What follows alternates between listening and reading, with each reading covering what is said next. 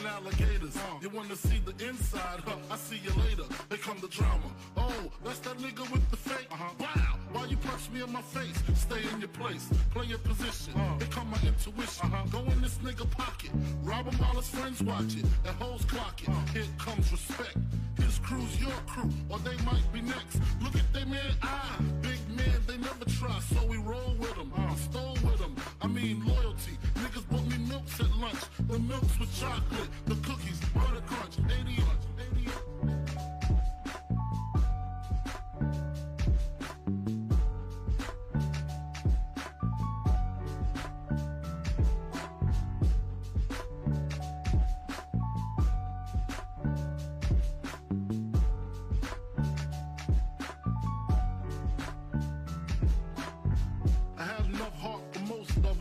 I got stuff from most of them solved. Even when I was wrong, I got my point across. They depicted me the boss. Of course, my orange box cutter make the world go round. Plus I'm fucking bitches ain't my homegirls now. Start stacking, dabbled in crack, gun packing. Nickname Medina, made the scenes, took my Ninas. From gym class to English, pass off for global. The only nigga with a mobile. Can't you see like total? Getting larger in waist and taste. Ain't no telling where the spelling is heading. Just in case, keep a shell at the tip of your melon. Clear the space. Your brain was a terrible thing to waste.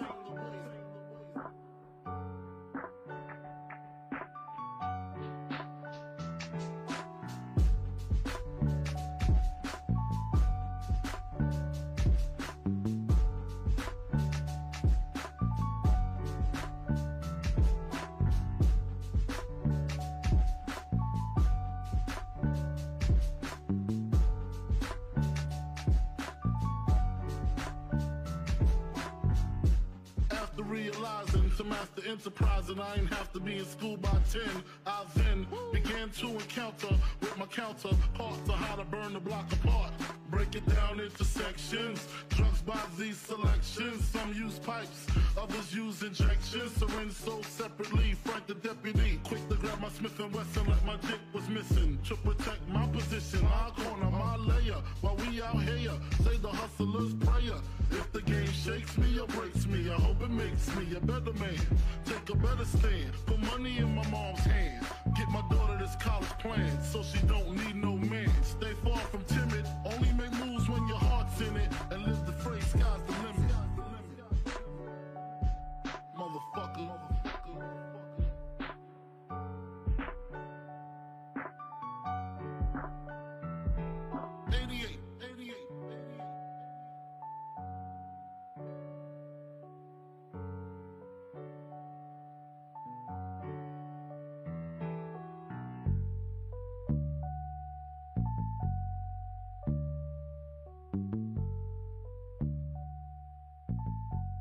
And live the phrase, sky's the limit.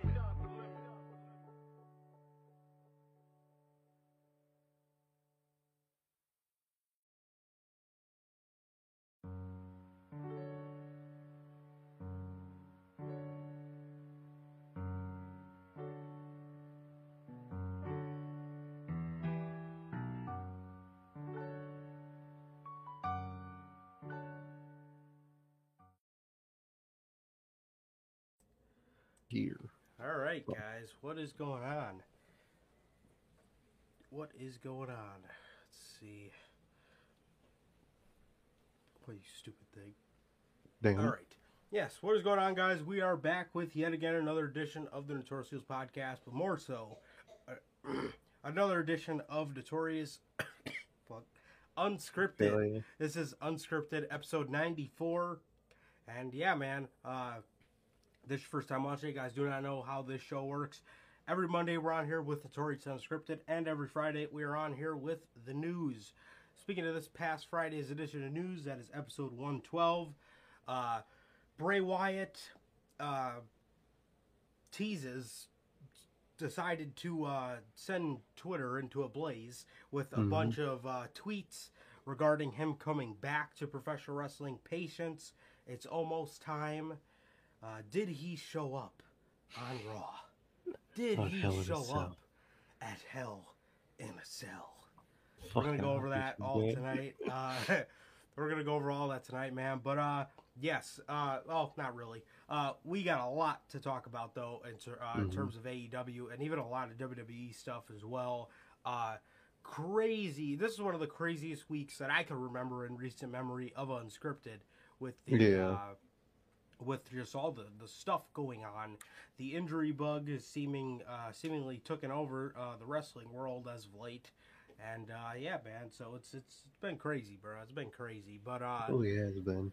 yes, if you guys did miss that, Bray Wyatt teases a comeback to professional wrestling. AEW removes MJF. He's going to be another huge talking point tonight. AEW removes all mention of MJF, even taking him off of the roster page and Shop AEW. We're going to go over all that tonight. I do have a transcript of his promo here that we're going to go over. Yeah. And Hell in a Cell predictions as well. We're going to do the review, the brief review of Hell in a Cell. That was, it was an okay show. I mean, had a great opener and it had a great closer. I don't know how that closer was able to happen, but it happened and it was good. It was a very memorable performance from Kane. But other than that, everything else on the show was kind of ass. The six-man was okay, but we'll get to that. We'll get to all that. We'll get to the specifics on Friday. Yeah, man. But yes, if you guys did miss that, that is now available on all platforms: Anchor, Spotify, Google Podcasts, Apple Podcasts. And if you want to see it first, come right here, 4 p.m. Central on Fridays with the news. Also, this is your first time watching, you guys do not know how this who we are here at the Notorious Podcast. I mean, I have Johnny Mayhem, one half of the host of this very show, and as for the other half, we got my man Sir K here. How's it going, man? It's going good, man. Going good. Been a little sick. Work's been Yep. it's been something, man. Goddamn. And other than that, I've just been chilling, bro. Just been chilling, man. Just been a busy last 2-3 days, man. So other than that, man, I'm just chilling. Durante ass like always. How's life? How's the family? I'm good. Life's good, man. Family's great, man. What about you, Durante? And everybody in the chat? What about you, bro? How you been? Yeah, man. Yeah, I'm about to do that. Yes, I'm good. I'm good, man. Yeah, literally a little bit under the weather as well, and it absolutely sucked today. Walking around in the mugginess, being, oh my god, Dude, that's the worst part. Forget it, man. That I hate when it's muggy outside, but it was. It rained and then it sunned up, so oh god, it was horrible. But yeah, man, as Durante asked, bro, I'm good. Family's good, man. And what about yourself? Logan says he's here. What is going on, dude? Yeah, man. Yeah, bro. Nothing much, man. Nothing much. Just trying to get over this shit as quickly as possible. So yeah, that's about it. That's about it, man. But man, let's get into it, bro. Holy shit. Let's not waste any more time because we got a wild week. We're going to start over in the West Coast with California, AEW Dynamite, before we make it to Chicago. You know, WWE loves to use that term. I was watching the show, I was watching Hell in a Cell, and hearing them constantly bring up how Chicago is such a rabid fan base, and we willed Bobby Lashley to his victory. You know, you would think that they would take upon that, but instead they don't. They pretty much they gave us Hell in a Cell. So that just goes to show. Jesus Christ! As soon as we start the show, that just goes to show. But yeah, seriously. But yeah, man, that just goes to show how much they really care about Chicago, man, because they love to throw that around and use the word Chicago constantly. And yeah, they don't. No, they don't care. They hate the city. They do. They genuinely do. And it's because of one man. And that man opened AEW Dynamite. That is the new AEW World Champion. Jesus Christ. The new AEW World Champion, CM Punk. Hell yeah. Dude, can you just hear them tap dancing? No, I can hear the bark. I can't hear any, like, foot noises or anything. Oh, yeah. Okay, well, yeah. Anyway, so, yes, that man is the new AEW World Champion, and that is CM Punk. He opens the show with his six-man tag match against Max Caster and the Ass Boys. Yes, CM Punk comes out. This is going to be a very intricate part of the show. He comes out, and the first thing he does is stage dives into the front row right off the stage. Mm-hmm. And this is going to come into play a little bit later, man, because CM Punk and FTR look great. Obviously, my kind of gripe here is, we're really not getting filled in on what happened with the Pinnacle, and it's almost like we're kind of just going about it with, like, ships in the night, and things need to be explained better. I mean, these guys, CM Punk was even on commentary a couple months ago, talking about how, he likes FTR as wrestlers, but he really didn't want to call their match against the Lucha Bros, I think, because they were associated with MJF, or he never really wanted to compliment them because they were associated with MJF, and then here we are, and they're like best friends. So it doesn't really make any sense. I would kind of like to be filled in there on what exactly happened with the Pinnacle. I mean, we did have that Dynamite where FTR did kind of seem pissed off at MJF because of the beef with Wardlow, and that was the last of it pretty much. Yeah.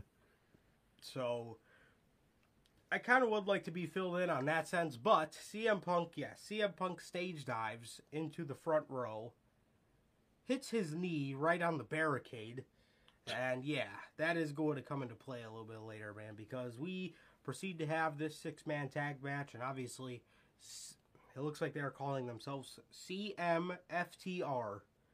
So why not? Yeah, that looks to be the name of that group. Kind of a take on FTRKO, kind of just using all the letters and combining them. So, so yes, it looks like they're going to be called CMFTR. So, yes, this match happens, and this match was going okay, and then there was a spot, noticeably, where CM Punk goes for a springboard, and he completely just falls off the top rope. After this, he looked very upset at himself, and then after this point, you can also notice him start to limp around the ring as he is taking out the Ass Boys, as they do end up defeating Max Caster and the Ass Boys. So, I mean, this was an okay six-man, and, nothing really bad to say on the match, except for the springboard, but we all know why that happened, so, anything you got to say on the match? Yeah, man, it was a good match. Good match. Springboard definitely fucked with CM Punk a lot. He was very pissed, but it was good. It was a good six-man. Better than a lot of the six-mans they do. After the match, he gets on the mic, CMFTR, they get on the mic, and CM Punk says, I never done a drug in my life, but I can only imagine that's how it feels. He talked about how he's standing behind the best wrestlers in the world, and Dax grabbed the mic and said, I have done those drugs that CM Punk is talking about, and that is exactly how they feel. So kind of got a pop out of everybody. He pretty much talked about, so this is another weird thing. I could just be mistaken, though. Didn't Dax say he wanted to face David Finlay? I think it was Dax. Because they gave the match to Hangman So I thought that was kind of weird Really? because I thought Dax called out David Finlay on Dynamite in that promo. And then I think he did. while I was watching Rampage, they advertised David Finlay versus Hangman Page. I thought that was kind of weird. That's kind of weird. I thought that was kind of weird. But then off of that, CM Punk says, in a couple weeks, we have a pay-per-view to sell. So show me who I got. And out comes Hiroshi Tanahashi. Yeah. Ace of New Japan Pro Wrestling will not be facing CM Punk at Forbidden Door. Not anymore. Not anymore. Yeah, kind of sucks. That would have been fantastic. So here's my thing. And I wanted this for like a cup of coffee. But then as I thought about it more, I was like, you know what? Maybe that's not a good thing. I wanted to see, because they've been having a beef on Twitter. They've been having a little Twitter beef or a kayfabe beef. I'm sure it's fake, but, you know. They've been, for years, hyping up a match. CM Punk and Will Ospreay. Yeah. And I would absolutely love to see that. But the more I thought about it, the more I thought to myself, okay, you might want to put Punk in the ring with somebody who's a little older. And New Japan has a lot of guys that are kind of older. And Tanahashi is one of them. And I thought this was perfect as soon as he came out. I thought that was, yeah. Yeah, I thought it was perfect. The ace of New Japan and CM Punk, man. So I thought that would have been. I thought this was fantastic. Like I said, for about a cup of coffee, I wanted to see Will Ospreay versus CM Punk, but CM Punk's not necessarily as agile as he used to be. No. And him seeing the shit that Ospreay was going to be doing in that match, that would have got him excited, and he would have tried doing something that in no circumstances he could have been doing. Exactly. So I think they try to do that better. I think what they tried to go with was really good. No doubt, man. So yes, CM Punk versus Tanahashi at Forbidden Door. Oh, not anymore. Yeah. Instead, well, now Tanahashi has to face someone to face this situation at Forbidden Door. New Japan added like a part for his side of the match. Yeah. Oh, yeah. I seen that. Yeah. So yeah, there's that. And next on the show. Next. Fuck. MJF. We hear from MJF. Damn. This was just so damn good. This was so just... You just felt something was about to happen. As soon as his music went off, as soon as you hear his music, and the moment he walked out there with that dirty look on his face, and he wasn't selling injury or anything like that, because I might have thought that, you know, he might have been playing into storyline if he was, you know, kind of limping or he was all taped up or something real gimmicky. But no, when I seen him just walk out there with this dirty ass look on his face, I was like, oh God. And I even tweeted it out right before it happened. I was let me pull up my tweet, man. I tweeted this out right before it happened. Let's see.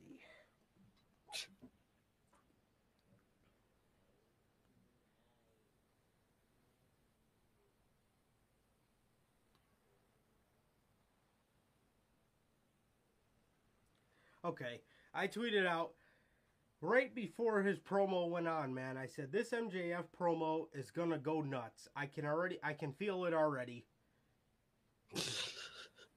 And that's it. Bro, yes, dude. This man, I got this transcript here. He says, this is the whole thing.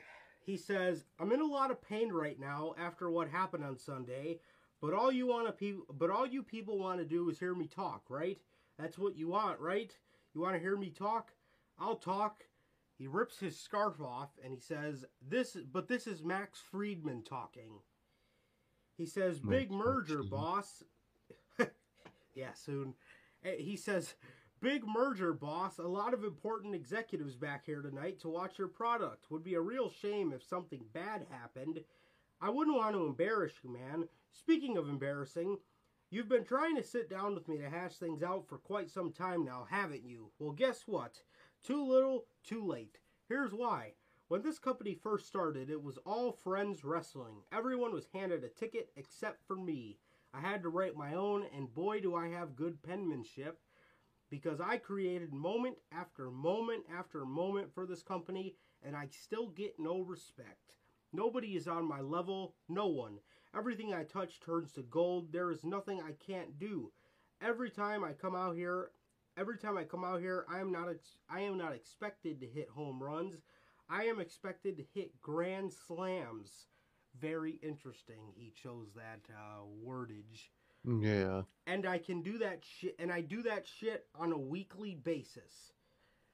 See, all the other boys in the back get to settle for being great. I have to be perfect because I'm a 26-year-old who is constantly being held under a microscope, because I'm the only guy who is capable of carrying this company on his back for as long as I have. I'm the only guy who is capable of carrying this company on my back as I have for months. It's funny. I hear boos, but I also hear clapping. That's interesting. Where were you this whole weekend when you were calling me an unprofessional piece of shit? I'm just curious.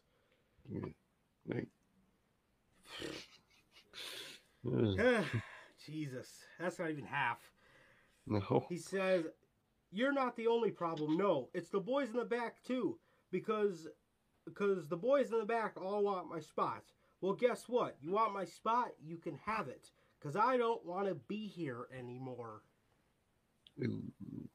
Now let's talk about you fans, huh? You people who call yourself fans. You're not fans. You're uneducated marks. You sit there on your phones tweeting out your opinions like they're worth a damn. Let me explain something to you people. You don't know shit. Your opinions suck. Your opinions change at the drop of a dime, and then you pretend that your new opinions are the same as your old ones. For example, that's interesting because what? Oh, I think he skipped a line here. No shit. Okay, so he said, for example, I know what he said here. He said, for example, oh, never mind. I skipped a line. Okay. No. For example, I always knew MJF was a good wrestler. Really? That's interesting because the last time I checked, you guys pretended that I sucked in the ring for a long time. And why is that, huh? Because I'm not untrained like your faves? Because I don't pretend to watch New Japan? Because I don't dump my opponents on their head? Because I'm not reckless? What is it? Is it because I'm not chasing star ratings? What is it? How could I possibly be the best when, newsflash, I am the best? I am the best in the world. Because I'm the only guy that makes you feel. And unlike all the other boys in the back, I don't gotta do a bunch of bullshit to get you there. I am a generational talent, and you people constantly take me for granted. But it's not just you. It's the big man and the boss. It's the big man in the back, too. This is where it gets interesting. Mm-hmm. Here's something you guys can't take for granted. Here's something he doesn't want you to know. Do you guys know who the second biggest minute-for-minute draw is in this entire company? Nope. You wish. It's me. It's me, and if you don't believe that, then do me a favor and go ask Stat Boy Tony in the back. See what he's got to say. But whatever you do, don't ask him to reach in his pockets and pay the man who's been busting his ass for him since day one. No, no, no, no, no, no, no. Make sure he hoards all that money so he can give it to all the ex-WWE guys he keeps bringing in that can't lace my goddamn boots. What? Damn. At this point, I was like, whoa. Bro was going off. Then he says, "Hey boss, would you treat me better if I was an ex-WWE guy? Maybe you don't get it, man, so here's the problem, boss. You've got a position of power in a wrestling company when the only position you should be assuming is behind the guardrail with the rest of all of them." At this point, man, this dude is screaming at the top of his lungs. You can hear the raspiness in his voice. So much Ric Flair in this promo. It was incredible. It really was. Here we go. The last line. "I don't want to wait till 2024, but you don't want to listen to me. So allow me to make it a bit easier for you, Tony. I want you to fire me." He's looking right down the hard cam at this point. "I want you to fire me. Don't count..." And he looks over at somebody doing production, and he says, "Don't count me down, you piece of shit. Shut your mouth." Looks back at the hard cam. "Look at me, Tony. Look at me. I want you to fire me. I want you to fire me. You fucking mark. Fire me, fire me, fire me." Camera, or mic cuts. He slams it. Camera footage cuts, and we go to commercial. No mention for the rest of the fucking night about this whole segment. They didn't even bring up that man's name. That was They didn't nuts. tweet about it. They didn't. Nothing. Nothing. Man, oh man. Was that shit nuts? That shit had me shocked, man. Bro. All I could say afterwards was, whoa. You fucking mark. Dude, I love that uncensored version. So he called his boss what he called all of the fans, quote unquote, the marks. Yeah. The uneducated mark. He called his boss a mark. He really called his boss a mark, bruh. Bro did it. Dude. That's nuts, man.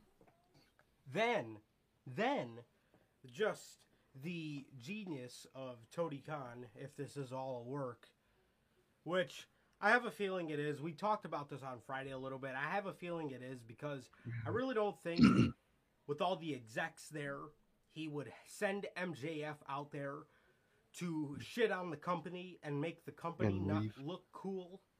You know, exactly. Sort of say. I don't think he would. I don't think TK would do that. And then what they do is they send CM Punk out there, knowing the fans were going to be recording the shit. Oh yeah. Knowing the fans will be recording the shit, they send CM Punk out there, and he's walking to the ring to confront MJF, and MJF halfway through changing. Yep, walks out the crowd, walks out through the crowd. That ain't symbolism. I don't know what is. Man, oh man, was that shit nuts. Like, if it is a work, I can definitely see the hints in that promo that it was saying the best in the world line. The kind of the cue. Exactly. Kind of the cue where he's calling him a fucking marquee. If it is a work, you could tell that they set that up for him to say that at the last second, and they knew when he was gonna say it. Because the second he got to you, mic cut off or audio cut, and it was just you just seen him fell. Yeah, they queued it up perfectly to where MJF had to have told him, like, okay, I'll say fire me twice, and when I breathe in, hit the censor button. Yep.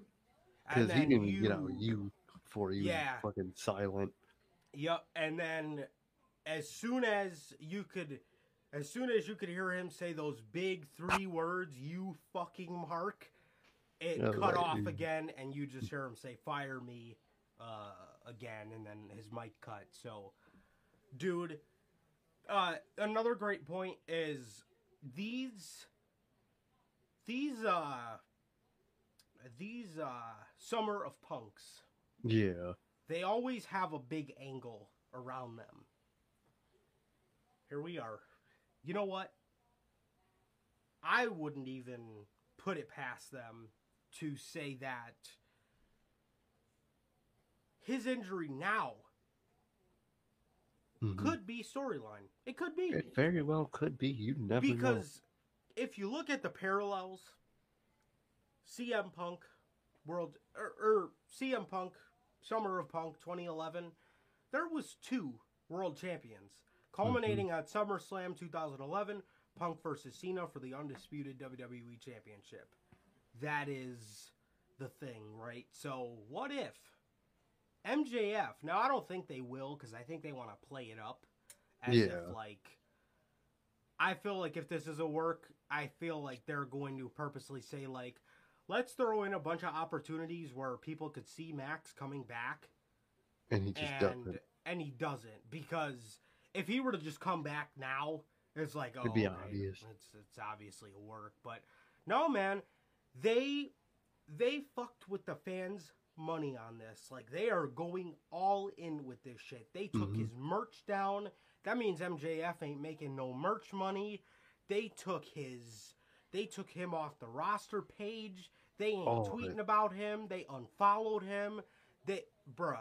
MJF's been silent on Twitter, I believe. I mean, and this is awesome, man. I don't know. We talked about this on Friday, man, but whoever the guy is that's pissed off by this, the only reason I could see them being pissed is because the talent had to stay over to compensate for Max no showing his meet and greet and he got caught at the casino gambling, I heard. So there's that. But yeah, man, I mean, this I could, that is the only reason why I could see the talent being pissed off, because, like, you know, like, but then again, but then again, we broke this down perfectly on Friday, man, is with the bigger roster you have, and the more people that may be upset because they're not getting the right TV time because of all these new people coming in, or these new people coming in who are in a new company and they're not really bonded to that AEW family as close as all the originals are, somebody will tell. Somebody will tell, especially with the amount of hype that this storyline has around it. You know those dirt sheets. Probably willing to pay. You know those dirt sheets are fucking clamoring for the tiniest bit of news for something about this storyline, man. So it's interesting, man. It's really, really interesting, bro. It's really interesting. But dude, we're about to go on a ride, man, and this shit is going to be good. You could see CM Punk's fingerprints all over this. Oh, I'm the best. I'm the best in the world. What does that remind you of, man? And talking about all the fans, similar to how Punk 11 years ago. God, I remember watching that pipe bomb, dude. That was 11 fucking years ago. Dang. Wow. I was 9 years old watching CM Punk sit on the stage and change fucking wrestling history forever. Crazy, man. But dude, you could just see all the CM Punk fingerprints all over this, and we're getting ready to go on a ride, man. And this shit is going to. This is really going to be fun. This is going to be the kind of storytelling that CM Punk wanted to do in WWE, but never got the chance to because WWE couldn't keep him off of weekly TV for a week. You know, they had to have him back. They couldn't send him to New Japan or ROH to really beef up the storyline for the summer. Nothing. Exactly. You know. Hell yeah, man. And but here we are. I just realized how they're kind of playing this is basically ever since CM Punk came to this company, he's basically been John Cena. That's like the whole point. Yep. And it's less of the summer of Punk right now, and it's a reverse on that where Punk is Cena. It's the summer of MJF, man, and I love the way they're playing on it. I love the way they play on CM Punk, man, and reverse his situation on everybody. I love it, man. And this is good. You've seen Mm-hmm. it with Kingston, man. You've seen it with. You're seeing it with MJF. I mean, it's just top. It's just top tier. I don't know how anybody could even consider calling this a washed CM Punk. Yeah.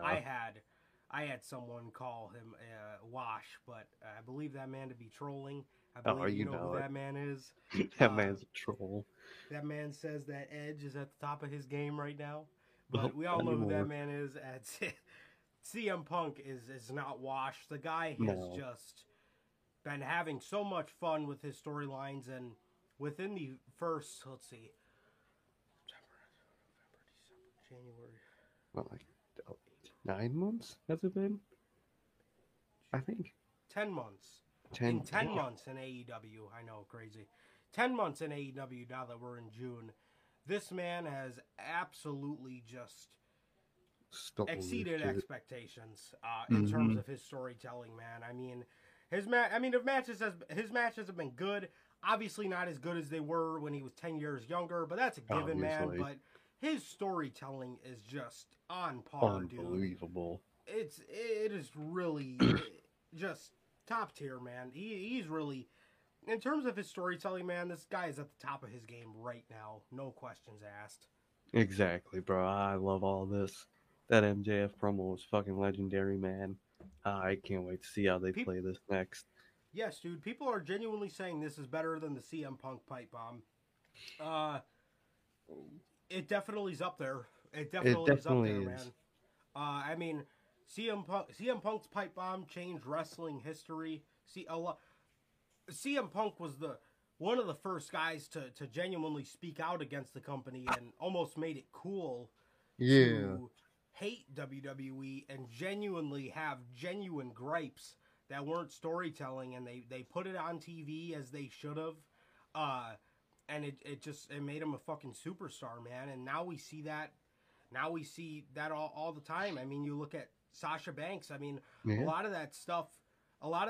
Sasha Banks herself grew up watching CM Punk, and although it was storyline on TV, there's a lot of truth to that, and a lot of people did feel inspired by that. I mean, Austin did it, and Austin's stuff was legendary. It was a storyline though, but with CM Punk it was a storyline, but there was so much realism to that. It was inspired a generation. Exactly, it meant something. And this MJF shit's real. It was definitely real, at least at one point. Maybe there's a chance it could still be as real as it was, but at one point it was 100% a real, anger towards the company, and now it turned into a storyline, man, and those are the best ones. They really are. Absolutely, man. Fantastic, dude. Absolutely fantastic work, and I'm just excited about this storyline as the next guy, man. I mean, this is gonna be really good shit, man. And this earned Max whatever kind of bag he's looking for, because exactly. I mean, my God, and if this doesn't work, and MJF does end up staying with AEW. I love how WWE got worked again. I absolutely love it. I love when they get worked. Yeah, man. And we also said too, a good way for this to end is if Max gets fired on some Brian Pillman shit. You could definitely see the Brian Pillman in this promo as well. And he just re-signs with AEW for more money. I mean, that's a way out of it. But then you're risking actually going the Brian Pillman route, and him just going to the other company. That would suck. That would really suck. That would be for a great story when he comes back to AEW as well. So that's kind of that. But I prefer that not to happen because my God, would he be not it in WWE? That would just kill all his momentum. Yeah. You would never be able to say shit, bullshit, goddamn. Motherfucker. he would not be able to talk shit about Vince McMahon live on television. No. You God, fucking no. Mark. Do you He think couldn't. those words would ever come out of MJF's mouth on Raw Or or he on could. SmackDown? Fucking bro. Even like, well, of course we'll talk about it later, but at the start of Raw tonight, Cody fucking saying "Welcome to Monday Night Raw," like that just ain't right. You know what I mean? Same way, it would be the same with MJF. It's No. just something about that you just don't feel right. Yeah. Yeah, man. Yeah, so yeah, it's just incredible what they're doing here, man. Just this is gonna be awesome. This is gonna be awesome. And yeah, I mean, just the amount of realism they've already added into it just goes to show what they got in mind, and it is going to be a hell of a Nuts. summer. Mhm.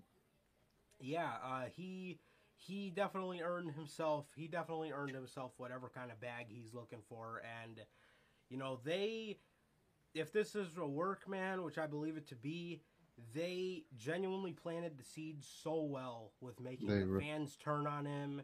He's going to walk out of Double or Nothing. He no shows Fan Fest. I mean, the amount of oomph they put behind this is just incredible. Absolutely incredible, man. I mean, yes, this guy earned whatever bag he's looking for just with that promo alone. Awesome shit. Truly, man. Doesn't get better than that.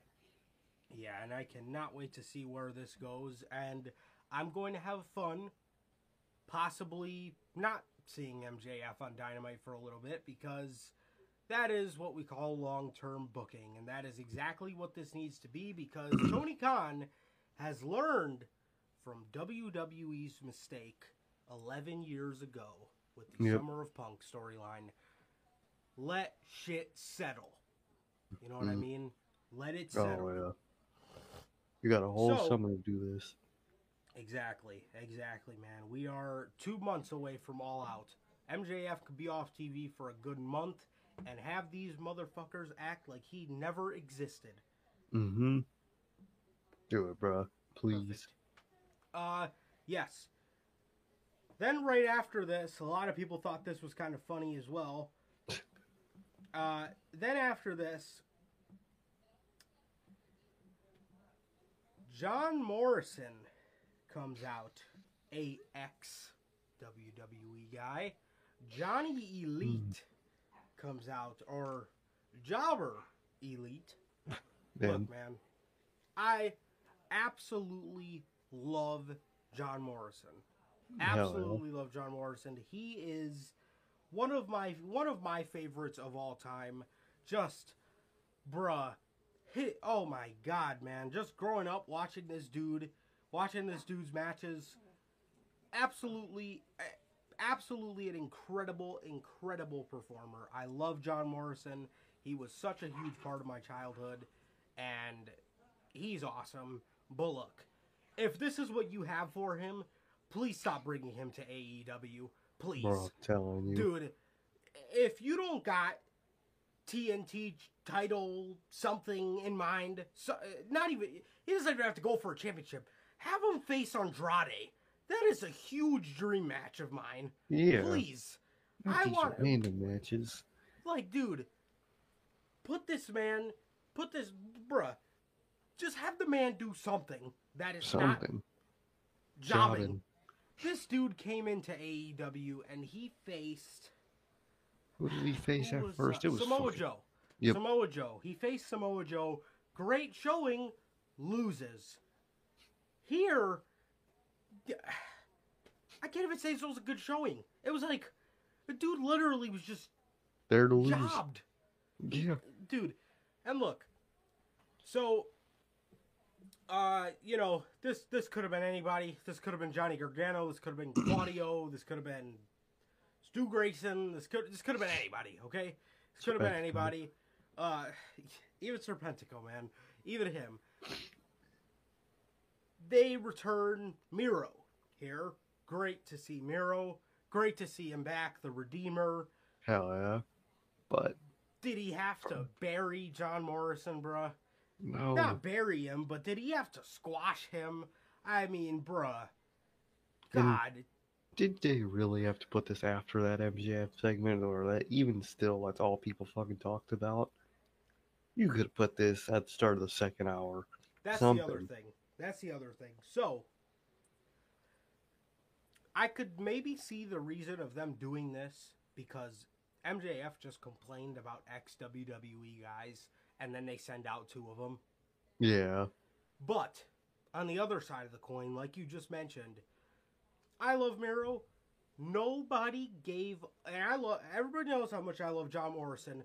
Nobody gave a flying fuck about these guys in this segment just because of the fact that MJF just gave the promo of his life, the pipe bomb, the MJF pipe bomb to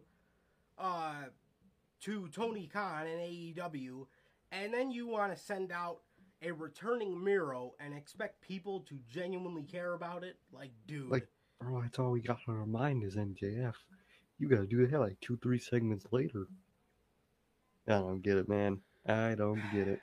See, but another thing too about this MJF and CM Punk storyline.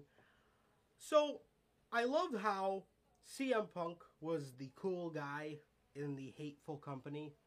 I also love how they've switched that around to the hateful guy in the cool company, trying to expose it.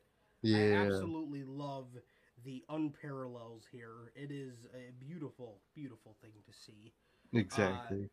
Yes, but anyway, yes, Miro returns and he squashes John Morrison, Johnny Elite, Jobber Elite. Johnny Jobber. He really fucking jobs out, bruh. God damn. But it was cool to see Miro return. I like his little anti-godness now that he lost the title. And I hope we actually see him on better spots on TV. Yes, absolutely. Absolutely.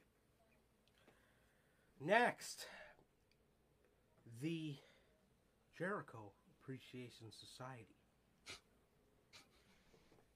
They come out here wearing their all whites, and they were talking about just how they won Blood and Guts. The group is Not as can't believe bad I'm as I saying this. thought it was. I like it. I am genuinely starting to take a liking to the Jericho Appreciation Society, man. Jericho did a podcast. It's a very good listen. Talk is Jericho. One of my favorites, probably my favorite, definitely my favorite podcast, other than this one, obviously. Okay. But my favorite non-Notorious Heels podcast, definitely probably Talk is Jericho. I've been listening to this shit for like 6 years. Literally. 5 years, something like that. He did a origin story on the Jericho Appreciation Society as to why he wanted to change Matt Lee and Jeff Parker's names, and he talked about where he got the name from, and he talked about why he wanted to take Daniel Garcia in 2.0, and it made a lot more sense. It made a lot more sense, and as of late, I really like how they've leaned into their goofy side. And they've been playing up to it, but they've also been playing it straight, like they believe it. And it's just become a genuine thing where the group is kind of goofy, but they take themselves serious enough to where you don't look at them as just a joke. Exactly. They're not a blithering idiots. But they kind of are, but they believe themselves not to be so much that it works. They've done a good balance between the goofiness and seriousness. And I've been really into them. Yes, yes. The names have grown on me, man. Daddy Magic, Matt Menard, fucking Daddy Magic, Matt Menard, and Cool Hand Angelo Parker. It's just so goofy, but it's just it works. It works. Exactly. You know, 2.0, bro. They're great promos. Dude. They really are. Dude. They mix that serious and goofiness so well together. They're the perfect tag team to put in that group. They really are, man, and I really wanted to see them do more. Me and you have been petitioning for them to do more for a really long time now in AEW, because when they first came in, they were in all kinds of main events and they were doing it, man. And then it just seemed like they took them off for a while, but now getting to see them every week as a part of a highlighted act is really good. It's really good. Yeah, so it's great, man. It's great. It really is. It's really grown on me. But these guys are out in the ring talking about how they won Anarchy in the Arena. Eddie Kingston comes out with William Regal. And Eddie Kingston's just all hyped up. He's like, you know what? I can't even talk. William Regal, or Mr. Regal, tell him what kind of match I want. And at this point, Tony Khan knows you only need one man to make that announcement. There is only one man who can announce that match. NXT will never, ever feel the same. With later this year in November, whenever we get NXT War Games again, it will never be the same without William Regal yelling War Games. That shit was heat, bruh. It always was, and it always will be. But yes, William Regal, I mean, he was there to do the last one, and it was so poetic because that was the last time we will see Black and Gold compete in War Games, and he was there for it. But he hands Regal the mic. TK knows, man. TK knows what to do. He knows who had to announce this match. And Regal yells, "Blood and guts." Nice. It's intriguing, man. It really is. Eddie Kingston says, you know what? I'm going to go fight all of them myself. Eddie Kingston walks up to the ring. Garcia wasn't out there because he had a match with Moxley later. 2.0 and Hager, I was going to call him Jagger. Hager are Jagger. They hop out of the ring. Jericho's in the ring. And as they're beating up Eddie Kingston, Santana, who... Dude, this spot always makes me cringe. I mean, obviously, I know there's not baseballs in the sock. I know it's probably like stress balls or something. But I could just imagine how much it hurts being hit with a real one of those. Oh, bro, that sounds brutal. He's got his sock with the baseballs in it. And he just fucking smacks Jericho in the face. And, I could just imagine how much that hurts, dude. Dude, that would hurt so fucking much. Even the stress balls probably fucking sting. Yeah. Oh, I bet, dude. Especially with how hard he swings that thing. Oh, but yeah, bro, man. He whips that thing. So, Santana hits him with it, cuts some of his hair off. Jericho's touching his hair like, what the fuck? Santana hops out with Eddie Kingston. And also before this, Eddie Kingston had mentioned that he hadn't talked to Mox. He hadn't talked to Danielson. He hasn't talked to Santana and Ortiz either, which obviously was a lie with the Ortiz part. But I'm surprised they didn't play in more. But I guess if Brian is really injured, man, they can't. Which fucking sucks. Dude, really sucks. These injuries suck, bro. At least Brian's is I think 1 to 2 weeks, which is, thank God it's nothing big. But still, man. Brian, Cole, Punk, I think Hardy, like, fuck, man. Fucking gay. Good. Dude, the injury bug, man. I mean, my God. It's one of those years, I could tell it's one of those years. Yeah, yep. But we're going to talk about this a little bit with Cody Rhodes, man, because Tony Khan has put himself in a position to not really, even though some of these guys are your biggest names, even though Kenny Omega, another one, even though you know, even though Tony Khan has been hit with the injury bug, he's got people to fall back on. as to WWE where does not. they do not have anybody. They better hope Tony Khan fires MJF and he pulls a Brian Pillman. Yeah. So they can have somebody. Because, dude, no Roman, no. Well, I'll talk about Cody later, what I think they'll do with him. But for the most part, no Cody. Bro, what the fuck are they going to do? They just had Seth lose all his feuds in a row. So you kind of got to, Seth, you got to build back up the whole summer. Exactly. You got no Big E, so no New Day. Dude, they're fucked. Who they have? Drew McIntyre? They buried Bobby Lashley. You could have had him. No, well, probably. Moss. And there's those people. No fear. Look at my, I no fear.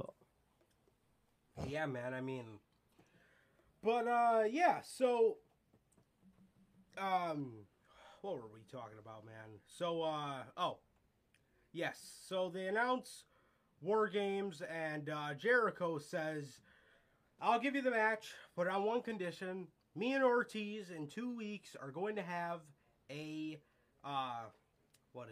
hair versus hair match." Ortiz takes his little hair tie off, shakes his hair around, he agrees, and that was it. That was it, man. So, yeah, that was pretty much that segment. Nothing too crazy, nothing horrible. Pretty good segment by the JAS. But yeah, man, good stuff, Yeah, man. Good stuff. And we're getting War Games at the end of this month, the week of Forbidden Door. I believe it is going to be the 29th, I want to say. I think it's the week after Forbidden Door. Did I say before? Yeah, it's after. Yeah, so the week Forbidden after. Door is on Sunday. That Wednesday in Detroit is the Blood and Guts. So, Larry, if you're watching this, I got to know. You going to see that, bro? Do you have tickets in Detroit, Michigan to Forbidden Door? I know you got tickets to Forbidden Door. Do you have tickets to Blood and Guts? Let me know, man. I would hope you do, man. God damn. Shit about to be a movie. Shit really is, bro. But yeah, man. Yeah,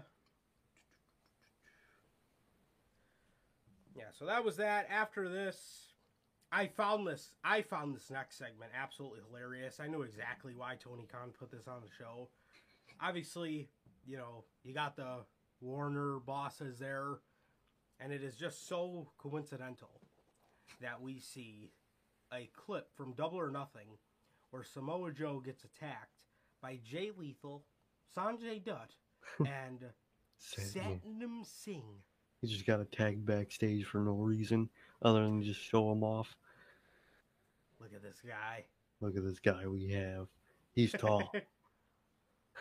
He's tall and he fit in the minority. That's views right there.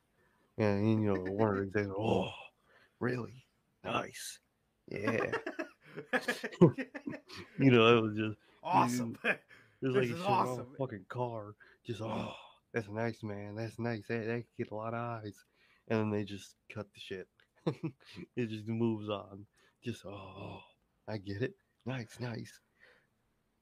So next we have the 5-man tag with Red Dragon, Hikuleo, I don't know what the hell, I don't know how to pronounce it. Hikuleo, I don't know, something. The big tall dude that looks like Tamatonga's brother. That's who. Hikuleo, we're gonna call him. And the Young Bucks, which, by the way, I absolutely love seeing the old throwback Young Bucks, where Nick's got the shaved face and Matt's got the chops. Love it, bro. That shit's classic. That was a dope throwback, and they still look good with it too. It doesn't look like, you know when somebody gets like real like, you know when somebody gets older and they kind of just grow out of a look. Matt Hardy with the fucking V1 shit. There you go. Goofy as hell in his V1 look. The Young Bucks have not grown out of the old Young Bucks look. No, they haven't. Nick looks good babyface. We've seen him with a beard for a while. He Oh, looks good yeah. babyface, and Matt looks sick with the chops again. It was a very cool throwback. Well, Hell yeah. they're facing Matt Hardy in his tight, extreme gear. He looks goofy as hell in that shit. That man, fuck. Doing that man almost 50 wearing that Jeff shit, bro. Hardy- Get that shit off. Jeff Hardy just couldn't take a travel break. He's got to be here at Dynamite. He's here doing his juke on the stage. Darby Allin comes out, and Christian and Jurassic Express come out as well. Mm-hmm. So there's that, man. There was really nothing to this match other than that scary spot where Hikuleo pile drived his own head on the ground off a suicide dive. And MJF was literally just talking about dumping people on their heads. Like, come on, bruh. Come on. He literally talked about he's not a fake New Japan viewer. He doesn't dump people on his heads. Well, a New Japan guy who dumped himself on his head. God damn. There you have it. The Bucks do end up scoring the pinfall victory against Jungle Boy here. Very interesting. They pin the tag team champion. I don't know if that means anything for the Bucks. Who Tag knows? team title shot potentially, because if all goes to plan, I would think the one thing that's still down for Forbidden Door is this damn turn. I think so. I think so. I think that's why they're preserving Adam Cole, because I think they want him to be ready. But yeah, nonetheless, it was actually a very entertaining match. So Yeah. there's that. Brief interview with Swerve and Keith Lee afterwards. Nothing too crazy there. After this, Athena came to the stage, was confronted by Jade Cargill and the baddies, and Stokely Hathaway, who is just the way he talks is so funny. He's Love so it. funny. I love the way he talks. He's perfect for Jade. He called himself her publicist, so I guess that's the official Job wording. title. Yeah, but Kiera Hogan then I guess challenges Athena to a match for Rampage. Anna Jay and Chris Statlander come out to help Athena. And yeah, Yeah. we got this match set for Saturday or Rampage. Friday, Rampage. Next, we got J.D. Drake versus Wardlow. This man had one of the biggest cock teases you will ever see in professional wrestling, dude. Bro, they should This man, ruin it. Wardlow, is walking up the tunnel. He's walking up the tunnel, silence, no music. He's walking through the backstage area. He goes up his tunnel, walks to the center of the stage. His Trons are playing. We're all waiting.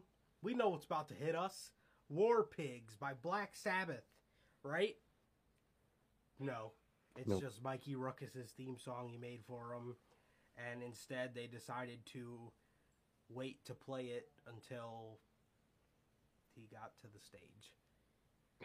Come on, man. Come on. Dude, just... If y'all can't afford War Pigs because of the new MJF contract, bro, shouldn't have teased it. Either that or just give us fucking War Pigs, bro. Bro, this man... I want to say Black Sabbath's music Can't be could that be expensive. that expensive. I don't think it would be. So it's like, just do it now, bruh.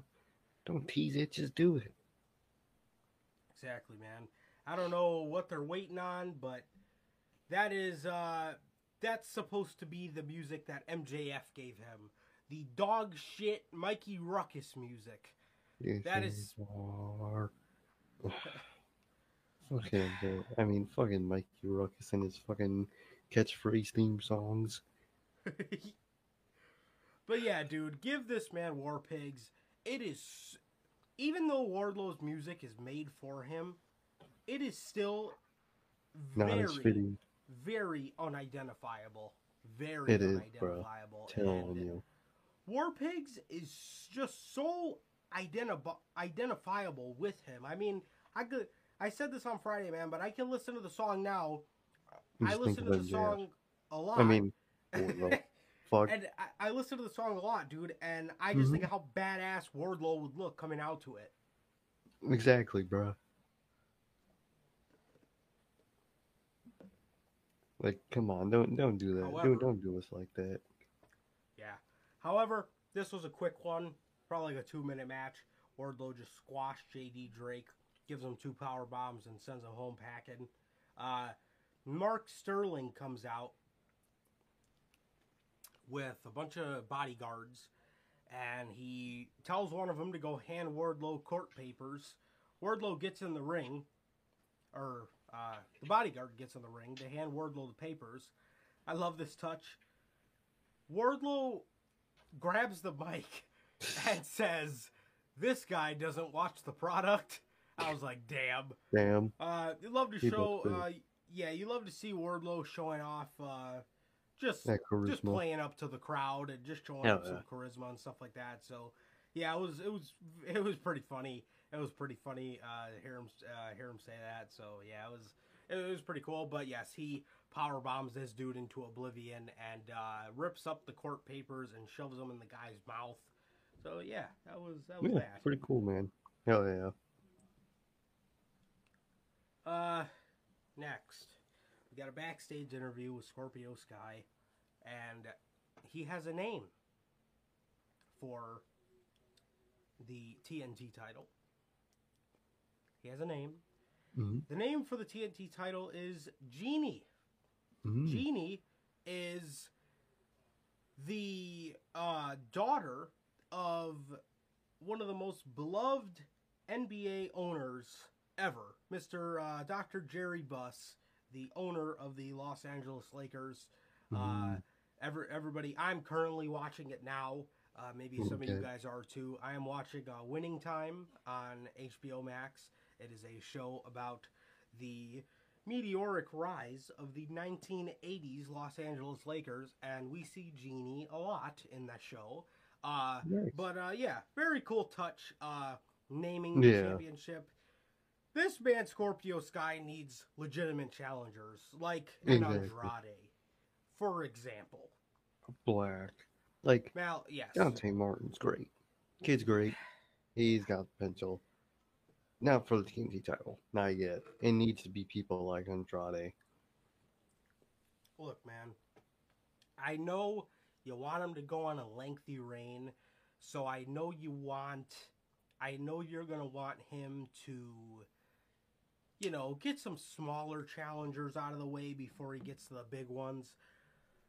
But, man, I mean, want something bigger. AEW's got a thing for doing this where it's like, dude, you don't have to put them against somebody who nobody wants to see them against at first. Like, you can put them against somebody who's kind of big, somebody who would garner a little more excitement. I mean, Dante Martin is great. Don't get me wrong. But do like a Pac. Something like that I think would be really cool. I mean, bruh, we're all sitting there and I'm waiting for somebody to interrupt them, and it's Dante Martin. I mean, come on now, Dante Martin, bro. Like, you could do bigger. I want big. Seriously. Everything else in AEW feels so big right now, from the World Championship to MJF, and then you just get smacked down to earth by the TNT title. Like, let us get cool shit for the TNT title. Scorpio Sky versus Pac versus Andrade versus Black versus even like a Buddy Murphy would be cool. Yeah, just hell yeah. People, man. Yeah. Kaz XL. You guessed it. Oh my god. Fucking Kazarian. But you guessed it. You guessed it. Fucking. Sammy Guevara even said in his vlog when after they lost the match, Sammy Guevara goes, "Thank God." Even Sammy Guevara knows. Tired of that feud. Exactly, that shit bro. Was horrible. Kept it on Absolutely way too horrible. long. Way, way too long. Yeah, so next we get Britt Baker and Pog Hater, Hater. Jamie Pogger, Hey. versus Tony Storm and Ruby Soho. I feel like I have to sneeze. I've been feeling like that. Something that helps putting your finger in front of your nose, in front of your nostrils. That should stop you from sneezing. Okay, I think That's what I do. I think it's gone. But Tony Storm and Ruby Soho versus Britt Baker and Jamie Hayter. Dude, Ruby Soho gets the pinfall victory here against Britt Baker, and I am left asking myself why. Yeah. Could not just give her the win at Double or Nothing. I don't get it, man. I'm telling you, bro, I've been saying this since the Double or Nothing review. You are walking on thin ice with even... You don't want to get to a point where Britt Baker is just seen as the princess of the women's division, and we're kind of already there. Yeah. A lot of people. But you don't want to get to a point where it gets to Charlotte levels of the princess of the women's division. You really do not, because that'll be nothing but good for everybody. So, gotta let her lose. Exactly, man. And Ruby Soho gets the victory here, and live on pay-per-view, I don't know why you couldn't let anybody else... I don't know why you couldn't let anybody be seen as a bigger deal in this women's division than Britt Baker. I mean... I don't get it. It's just utterly ridiculous, man. It's utterly ridiculous, bro. But, dude, there are other people, and you need to portray other people as a big deal, not just Britt. You have Tony Storm and Ruby Soho on this roster, bro. And you just have them there. They gotta be big, bro. They gotta be. They need to be just as big, if not bigger, than Britt Baker. Exactly, bro. Exactly. And if you want her to be the top of the women's division, that's fine. But that doesn't mean everybody else needs to be a stoop below her. Exactly. You know what I mean? You've already built the women's division around her anyway, so, I mean, there's no wrong in doing that, but when, the Bucks, they built the tag team division around the Bucks. The Bucks never got to a point in their career where people said, oh, they're just burying people. They're just burying people. The fact that people said that when they beat FTR are just fucking idiots, man. I mean, Literally. They clearly did not bury FTR in any sense of the word. And with Britt, you're making it seem like she's just burying people, man. Bro, and you do really not want to do that. You do not, in any sense of the word, want to do that with Britt, and you are. You know what I mean? Like I said, with the Bucks, it never got to a point where you said, oh my god, these guys are just burying people. With Britt, you're like, what the fuck? I thought Toni Storm was going to go to the finals of the Owen, and now it's her and Ruby Soho. Okay, now why is she beating Ruby Soho in the tournament finals? It's like what are we doing here, man? What the hell are we doing? It don't make sense. It makes little to no sense, man, and it is ridiculous.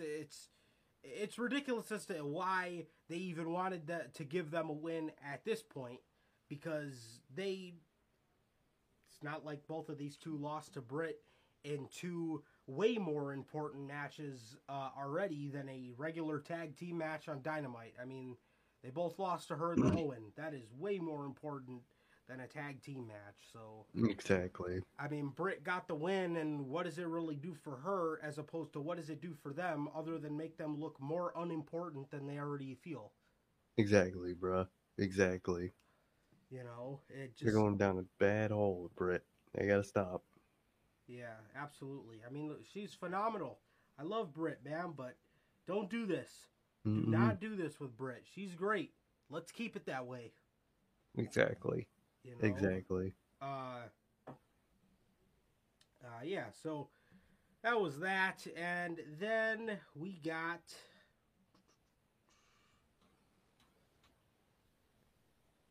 Jon Moxley versus Daniel Garcia. Yes, Jon Moxley versus Daniel Garcia. Yes, this was the main event of Dynamite. Pretty good match. Mox got busted open. Yeah, it was a pretty good match. No complaints from these two. No. Just, Good Dynamite main event. yeah, absolutely, man. And Mox picks up the victory, and afterwards, Eddie Kingston comes out and starts brawling with Chris Jericho, and, well, we get the numbers gain. I will say, if Brian is out for a little longer, replace him with Yuta, bro. This is your chance. Yes, bro. Yep. I would love that. Yep. Again, one of the biggest spots in AEW during the year, and they offer Wheeler Yutas' services to a different company. Come on. Not now. He's got to be here for this. Exactly. Yeah.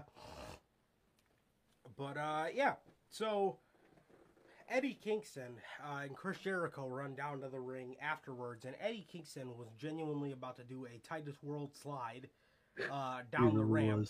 He just barely caught the ring apron, man. And, man, if he didn't, he would have wiped the fuck out, man. He really would have. God damn. Yeah, so with that is it for Dynamite, and we move on to Rampage. Nothing too crazy on Rampage. It was a solid episode of Rampage. Yeah. I did want to tune in and watch the whole thing because of this CM Punk announcement. Yeah. CM Punk comes out. He's got tears in his eyes, and he tells the people that he is... So, this was really weird. Mm-hmm. He tells the people that he had to relinquish the championship, but then he tells the people that Tony Khan told him no because he believes in him. And then he just said, this is just a bump in the road. I wanted to go on a hell of a run, and I'm going to be back. And he holds the title up. As Jericho says, he has to defend or he has to relinquish the championship. And I'm like, he just fucking said Tony Khan told him no. So I'm kind of like, wait, so is it relinquished or not? Then later in the show, they tell us Jon Moxley, really weird. Jon Moxley is number one contender. Which they just switched Wardlow because he was the number one contender. Yep. Jon Moxley moved up from 4 to 1. In a span of, 2 days? With no matches? With one main event match? Come on. I mean, what is the point of rankings, dude? Dude, you don't follow them. That. Exactly. At least give Wardlow a TNT title match. But instead it's Dante Martin. I mean, how does that make sense? It don't make sense. It really don't make sense, man. Yeah, man, it really doesn't. But I believe, I brought this up later, but I believe CM Punk may have gotten injured. If this isn't a work, dude, because for all we know, this shit could genuinely be a work. It could, man. This it really could genuinely be a work to get MJF having a interim world championship, and you can have the undisputed AEW World Championship match, and it'll be heat. But whoever it is, it's gonna be a dope ass showdown. Seeing Punk. But it very well could be Jon Moxley winning the whole damn thing because so they can give him the run that he wanted to go on. I have heard about that. Where he takes the title to New Japan, and he takes it to GCW, and he takes it to all these promotions, and he takes it to CYN, and... biggest stage of them all. CYN.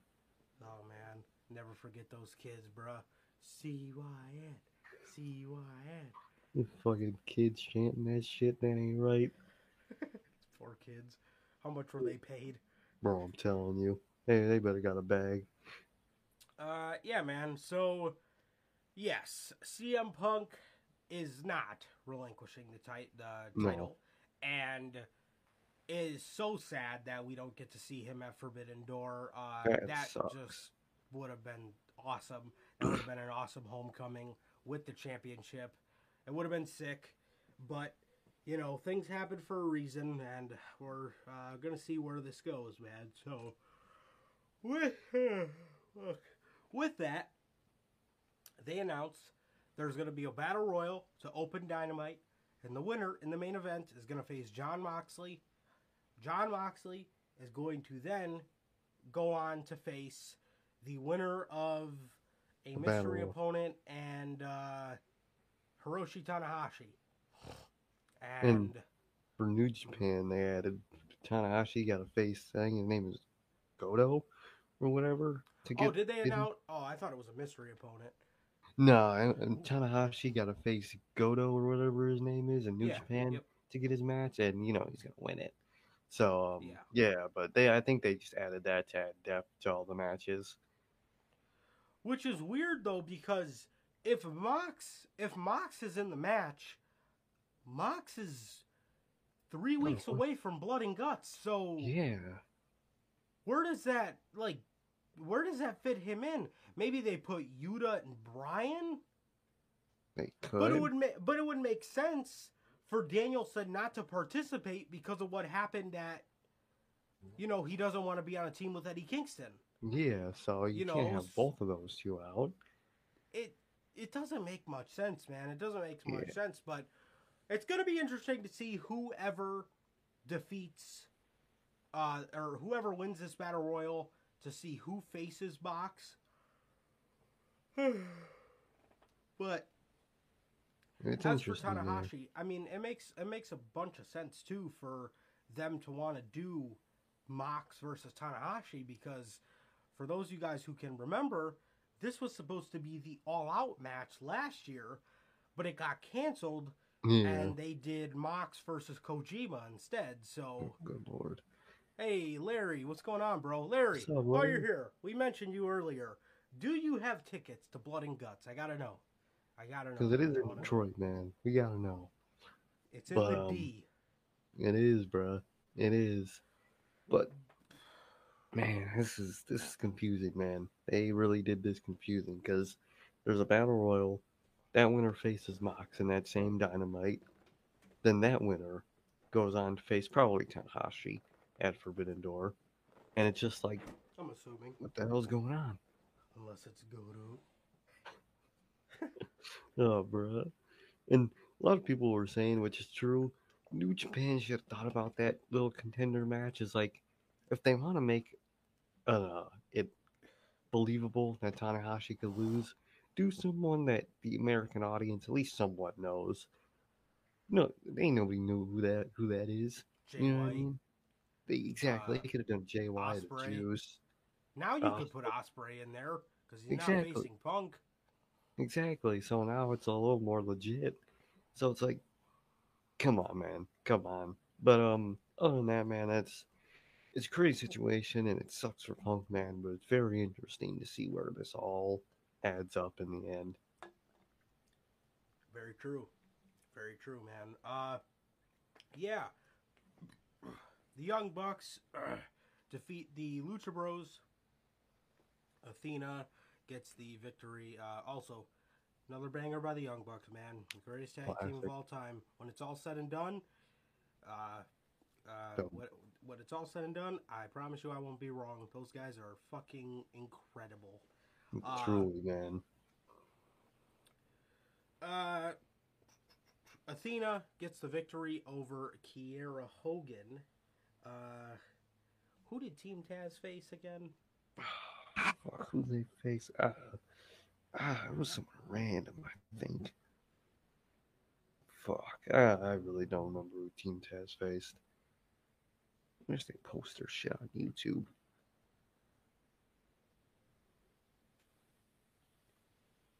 Oh, I think it was generally just two jobbers. Okay, I think it was, yeah. Yeah, I was gonna say I can't remember. And then Scorpio Sky defeats Dante Martin Shocker. for the TNT. Yeah, for the TNT Championship, man. I have to say, man, I love the purple and gold TNT. It looks title. really good, man. Yeah, it looks really good. on him. Fits him so well. Absolutely. All I need is SCU. SCU. Man, you love that song. I remember that. Fucking awful. One of the worst theme songs. The only, ever since hearing Roppongi Vice's song, it's definitely moved down on the list, but it's no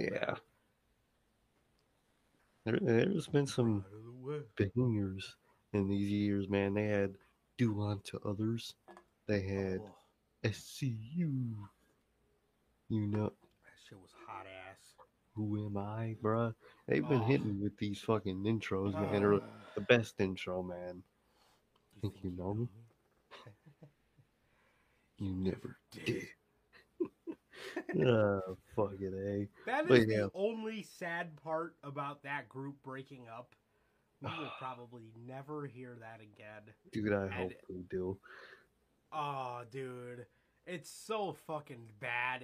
It genuinely, if I could say, if I could say one thing about that shit, it is so horrible. One of my favorite parts about watching Raw is just hearing that awful fucking intro. You know me? You never did. Like, bro, come on. So badass, that ain't cool. bro. So badass. It's, But, yeah, man, AEW's week was crazy, man. Their shit was nuts. Come Sunday night, yesterday, WWE's got a whole lot crazier because Cody Rhodes reportedly tore his pec right off the bone. Damn. Fucking Cody, man. You know,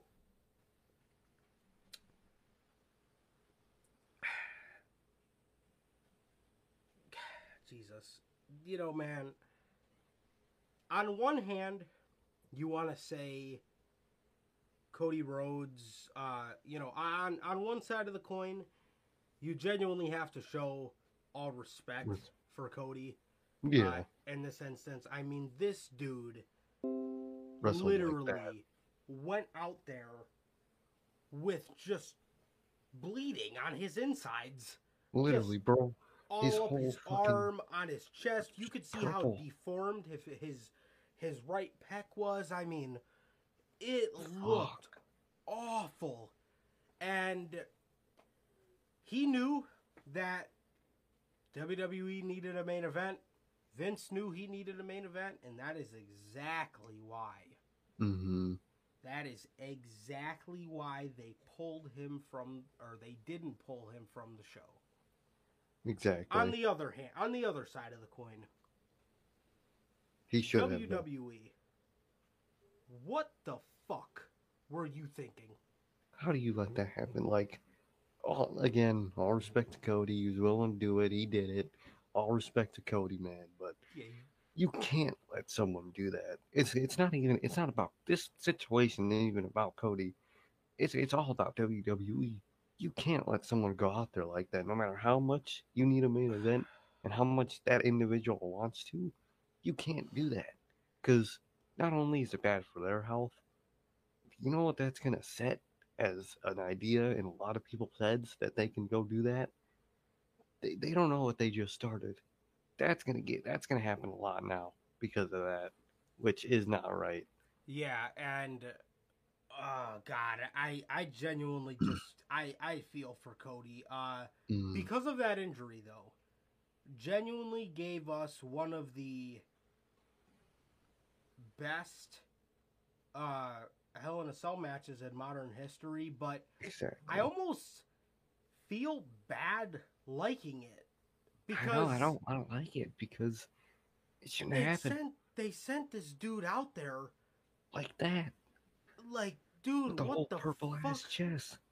Bro, Like, it's like Thanos. I know Cody wanted to do it and this and that, but they should not have let him do that. And you're in a position, man, where you fucking put the world titles on one guy, and if Mm-hmm. anybody, it was me and Sir K sitting here telling them that is a bad decision.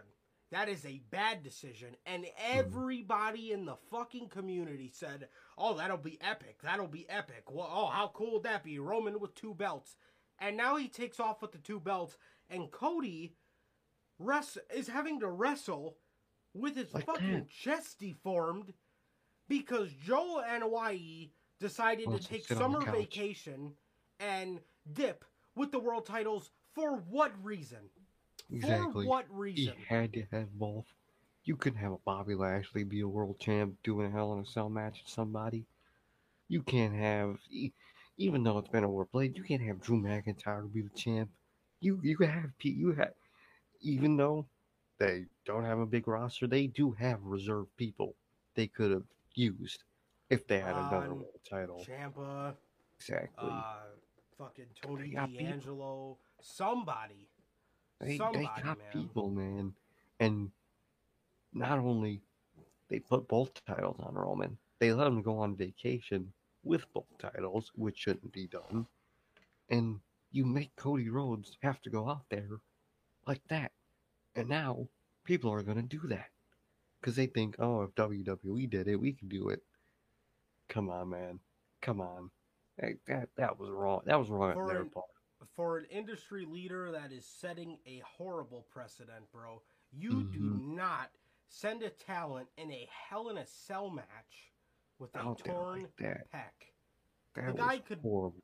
the guy could have barely moved his arm. Now I know when you have a torn pec, you can move it. It's kind of just about your pain tolerance. But Yeah. dude, I mean, anytime he moved it, he was in pain. Come on, man. He was doing cutters and shit with that oh, side of. And think about Cody, he uses that side of his. He's right-handed, obviously, so he uses this side to do his cutters and shit. So that shit hurt the man. yeah. All for their main event because they didn't have anyone in reserve because they put 2 championships on a man that went to vacation. And Bullshit, then man. they fired everybody. Everybody. Every fired fucking everybody. body. You have no one. Not a fucking soul. This could have been a Keith Lee's time. This could have been a Black's time. Bray But Wyatt, Wyatt, but Swerve, no. fucking Miro, John You gotta- Morrison, motherfucker. They want Johnny bigger Gargano, bonuses. Tommaso Ciampa. I mean, dude. Like, bro, what is Ciampa doing, bro? Even though we're gonna talk about Raw, he ain't do shit on Raw. He's just there just to do random shit. He is a Literally jobber every week. already. He's just Every there to week. get in random matches with people for that need a match that week. Come on, man. He could have been in the main event. You know how sick that would have been? You know how much I would have loved a Rollins versus Ciampa match in a Hell in a Cell? That could be dope. But they've done nothing Nothing. to make you feel like Tommaso Ciampa should even be in that position. Meanwhile, Exactly. he's way above this shit. Way above that shit. They haven't done him any favors whatsoever. Nope. Bullshit, man. Like, again, all props to Cody, man. Seriously. He cares too much about this shit, man. Yeah. Good for him, man, but bad on WWE for letting him do that, man, because they should not have. If I was Vince, I'd been like, Cody, I understand you are willing to go out there and do anything. Do not, man. You shouldn't have to go out there like that. It's as simple Come as on, that. man. Exactly, man. Again, all props to Cody. WWE shouldn't have done that. Not only did they send a man out there in that much pain, but now they're got people in their heads thinking they could do that now. That's gonna happen a lot now, which I'm scared to see. Especially, I'm thinking about like a guy like Jeff. You know, a guy like Jeff seeing that shit, he's like, oh, then I'm fine right now. Come on. Exactly. Yeah, man. I mean, just awful. Absolutely Awful, awful, man. I mean, they should not. I mean, and this is the thing. This is what I always say, man. Every time people bring up AEW having a bloated roster, and they do have a bloated roster. But let me tell you something. I would rather have a bloated roster than a depleted no one. Ross. Exactly, man. Because at least you got to fall back on. Yes, because now John Cena is coming back at the end of the month. Just and randomly, although man. it's great, I Mhm. love seeing John Cena back. He's the GOAT. We all know that. Shouldn't have It's going to be John awesome. Cena. You should not have to do that because you should have people line the fuck up. What about Karrion fucking Cross? Don't you think maybe this could have been his time to show what he's made of? Exactly. To be put in a position. Don't you think that's the perfect time in Vince McMahon's weird way to see his next superstar step up to the occasion? Who wants it? Who wants the main event? Prove it to me. Who wants it? And no one came up because no one can. Because you fired them all. They're all up in fucking AEW, bro. They were on the West Coast this week, and all the people that would have stepped up were on the West Coast. Come on, bro. And all the other people that would have stepped up already had different matches to show. Bobby Lashley, they all had different matches. They couldn't have went and stepped up. Who was available that night? Who fucking Ricochet? Get the fuck out of here. Come on, bro. Come on. Yeah, man. Gunter. Guy didn't get a fucking match. A guy didn't even get a match on the show. Literally. Put some faith in Tommaso Ciampa's. What? Please. Don't you think this would have been a fucking pretty cool spot for Pete Dunne? Yeah, That Pete would have been Dunne nice. to showcase something in. Put some faith in these guys. Put some faith in the Walters. Put some faith in the Ricochets, the Pete Dunnes, the Tommaso Ciampas. Put Please. some faith in them, man. And that's all on WWE because they didn't have people to fall back on. No, they Plus, had nobody. They didn't even have another world champ because both the championships are gone. Doesn't make sense. On one man who's sitting on his couch right now. Don't make sense, bro. The bro's there every week. That promo he had against Brock did not age well. No, not at all. Not at all. It is ridiculous. Ridiculous the kind of shit that they're letting him get away with currently going on. And look, man, even in AEW, we always say, you know, they have a bloated roster, and it's true. They have a roster right now that is currently being hit with the injury bug with so many of their top stars going out. And look at all the people they have to step up still. Exactly. Punk, Danielson, Jeff, Adam Cole, Kenny Omega. Probably not injury, but Hangman probably won't be there till Forbidden Door. Never mind. But, dude, so many people are injured, and they're fine. 5 of the biggest names you have in AEW, literally.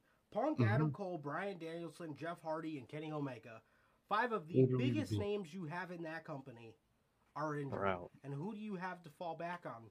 Wardlow, Malachi Black, Andrade. You have a Johnny Gargano or Bray Wyatt signing possibly around the corner. But let's not even focus on that because we don't need to. Exactly. Keith Lee, Swerve Strickland, fucking Ricky Starks, Darby. Yeah, Darby. You could do, for Brian's case, since it fits in their own faction, you have Yuta. There's so many people you have to take these spots. Literally, man. You don't even need to even look at, maybe they could get this person. He's a free agent. Even though you could, and that just makes the case even bigger. But just the people that they have on television now. Hook. Fucking all these people, man. All these people. So now I ask you guys, man, which situation would you rather be in? WWE's or AEW's? Because I would absolutely side with AEW, and I would love to be in their shoes while you're getting hit with the injury bug, man. I mean, exactly. Simple as that. Exactly, man. Ridiculous. Ridiculous. It really is. Cody Rhodes comes out, talks about, how he wrestled hurt, talked about his daughter. Bro, literally as he was coming out, I was just thinking, this motherfucker's gonna tweet later this week or something about how he can't hold his daughter. I fucking know it. Bro comes out there, talks about his daughter. I fucking knew it. That was the most Cody shit ever, man. I fucking knew it. Cody Rhodes comes out and he just talks about winning the match. He talked about he talks about winning the match. He talks about his daughter. It was a good promo. Definitely not like last week's where I couldn't understand anything the guy was saying or trying to get across. It was of course, a good he promo. did say big words, but yeah, he did here. But for the most it's just part, it was Cody understandable. shit. Exactly. But yes, Cody Rhodes. Cody Rhodes is then interrupted by, oh, that's what he said. The trilogy is over. This chapter is closed with Seth frickin' Rollins. And out comes Seth, and I don't think this is over. No, it's not. You could tell it's not. And you know what, too? With Cody Rhodes, that was another thing I found really interesting. Cody Rhodes genuinely was standing in the middle of the ring, telling the people that he is going to try to make it back in 4 weeks for Money in the Bank. When he's supposed to be out a minimum of 4 months. You know what I feel like they're going to do, man? I think they're going to allow him to have this surgery, and then I think they're going to willingly put him in that Money in the Bank ladder match while he's injured again. I think he's going to win the briefcase and then go heal up with the briefcase, which I will say, I'd rather have him do that than someone getting in, cashing in the same night or something. So I wouldn't be mad at him winning the briefcase. It's a matter of them putting him in another match while he's like this. Come on. Listen, like this, if they want to keep doing something, this is probably their best option, but like, let the man rest, bro. Please. Yeah, so yes. I don't know, man. I don't know if he's going to try to rush himself back to this. I don't know if they're going to allow him to do this, because Hell in a Cell was one thing, man, but if you allow this dude to get in a ladder match, fresh off surgery, Jesus, dude. And Cody, this could have been a good thing for Cody Rhodes, because I was thinking that. If he's gone for 6 months, 4 months, minimum 4 months, most 6 months, this man could literally line himself up perfectly to come back at the Royal Rumble. Mm-hmm. Now, with what that, were you just saying about, I think I know where you're going. Yeah. Now, with that, what anybody want to tell me what the hell this man was going to be doing for 6 months? Because he ain't challenging Roman. WWE. If the Rock match is truly off, like they say, if it's off, if it's a genuine thing and it's not really happening anymore, Cody's going to be at WrestleMania. Cody is going to be at WrestleMania against Roman Reigns. And, if Seth wins the briefcase, we might even get Cody versus Seth. If Seth cashes in on Roman, I could see maybe a triple threat. And then if they do that, Roman, they won't even pin Roman. That's probably what they'll do. And poor Seth got eaten more pins. I seen this meme. It was Seth Rollins quoting MJF. And it said, "Oh yeah, would you treat me Vince, better? Would you treat me better if I was an ex-AEW guy?" Bro, I thought that was that's hilarious. I've been thinking, bro. I don't know if it's just a mark in me, man, But I've been thinking how fire Tyler Black would be in AEW, bro. That shit, using redesign, rebuild, reclaim, bro. That shit would be fire, bro. I've been thinking him versus Mox would go nuts. Him Yes, with bro. Mox could go nuts. That's something I would really be into, man. From from Ambrolins to Roxley. Oh, hell no. Well, not really Rocks, because he's not Rollins anymore. Oh yeah. Blocks? Blacksley. Yeah, like Blacksley, I guess. Or their little tag name. Who knows, man? Who knows? Blacksley. Roxley. Yeah. So Cody talks about being back in time for Forbidden Door. I mean, Money in the Bank. He talks about being back in time for Money in the Bank, and Seth comes out, says, "You've earned my utmost respect." You know, one of those just kind of wholesome moments as you can kind of move Seth away from this and just kind of have him eat the loss instead of looking like a crybaby over it. Exactly. So I thought it was nicely done with Seth shaking his hand. Nothing fishy. Cody goes to exit, and Seth hits him in the back of the head with a sledgehammer. They're really playing up to the Triple H innuendos. I wonder if that's going to go anywhere. Probably not, but I don't think it can. I could see Triple H showing up and having someone fight for him. If Ciampa's still in the company, I could have him. Ooh, I could have Triple H see Ciampa doing that for him. But other than that, man, I would hope they build Ciampa up at least a little bit before that. But I think something like that. But I did like touch him beating him up with sledgehammer. Yes. That was a nice touch. The wholesome moment turned into the Gargano and Ciampa swerve. So yeah.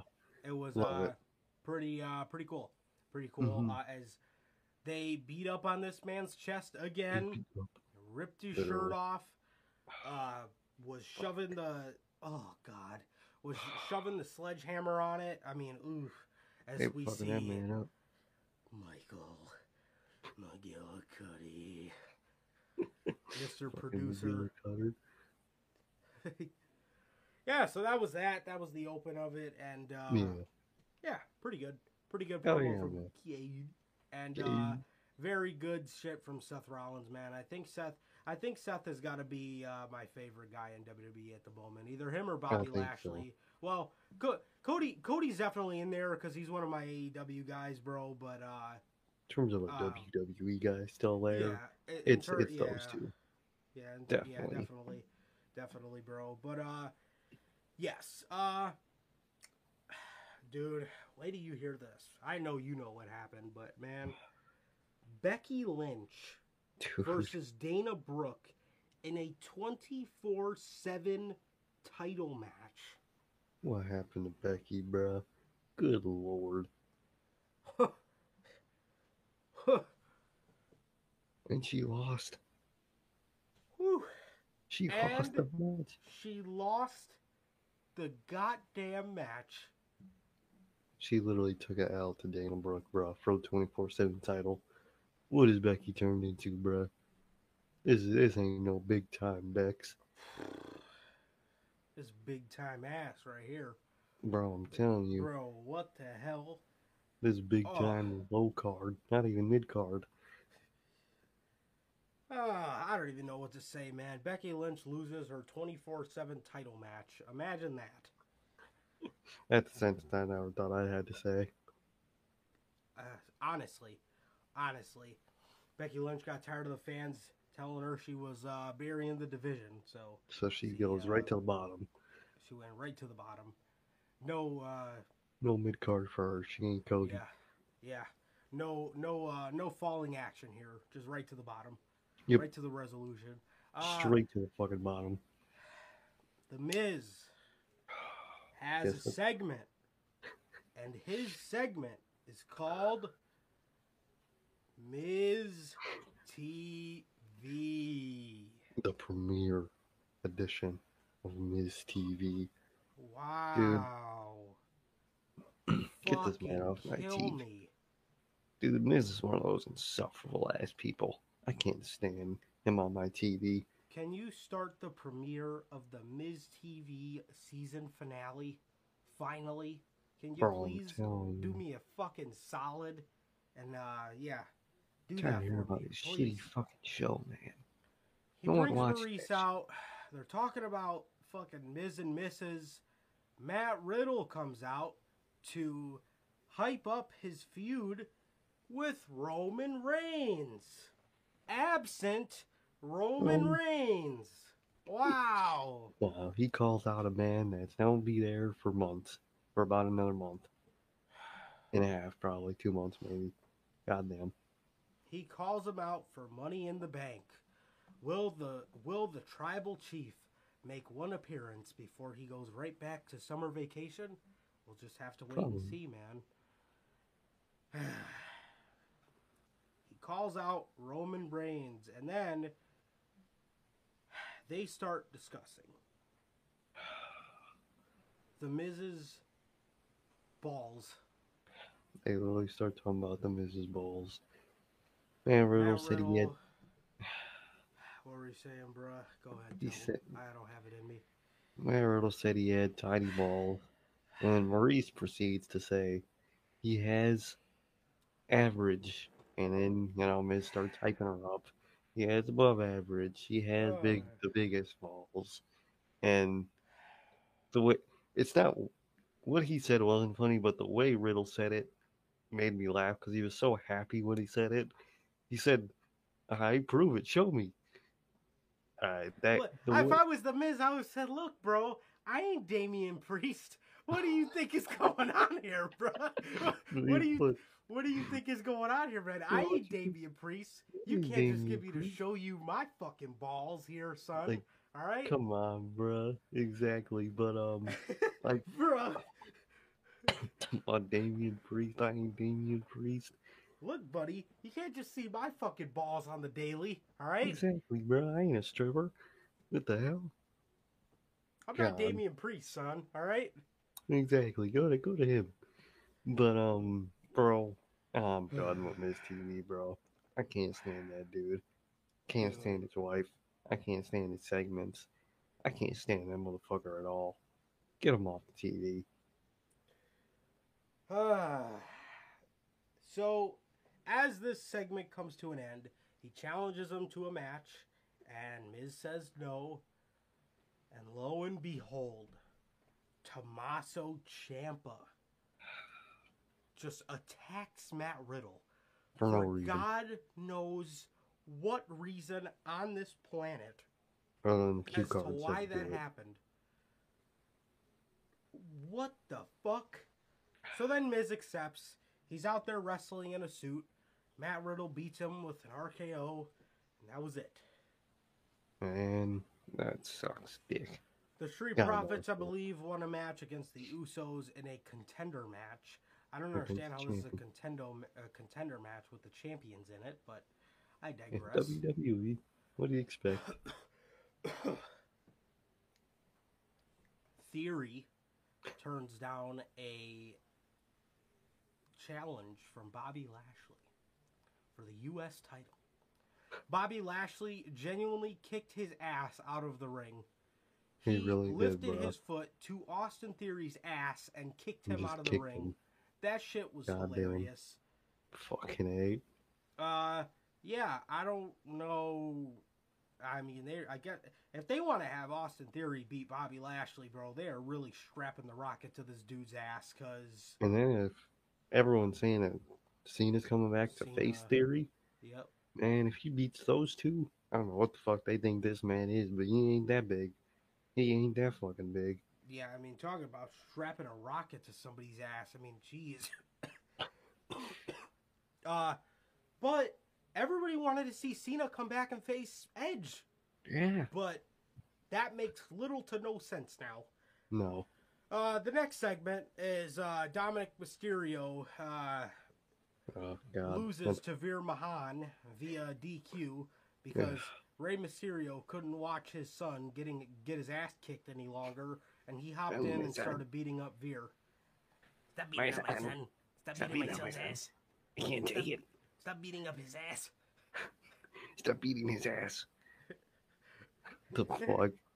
Fucking Ray. Stop. Let's fucking talk like that. Veer Mahan. Stop Veer. Holy Stop fuck, Veer like a Mahan. fucking 50-year-old smoker. Stop beating up my son. Stop beating. The fuck? Next.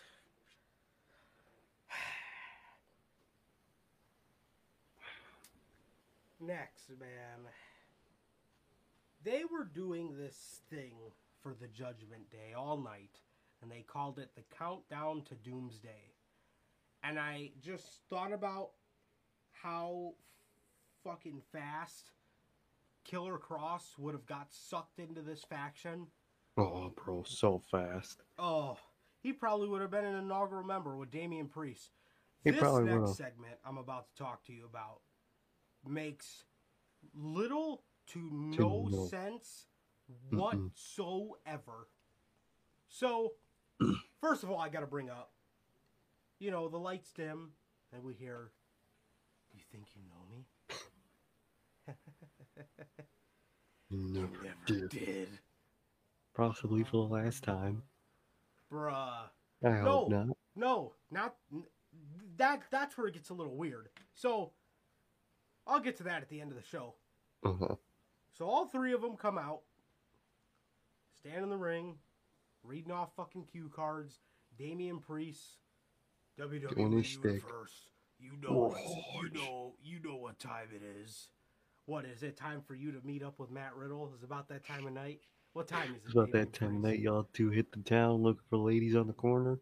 Y'all That want the to fuck get all y'all doing? boned up on the town? Fucking going around looking at each other's balls and shit? Huh? Cruising around looking for someone willing. Come So, on, bro. he tells everyone, including Matt Riddle and himself, all rise, as he just, God only knows what's going on in the man's head. All rise.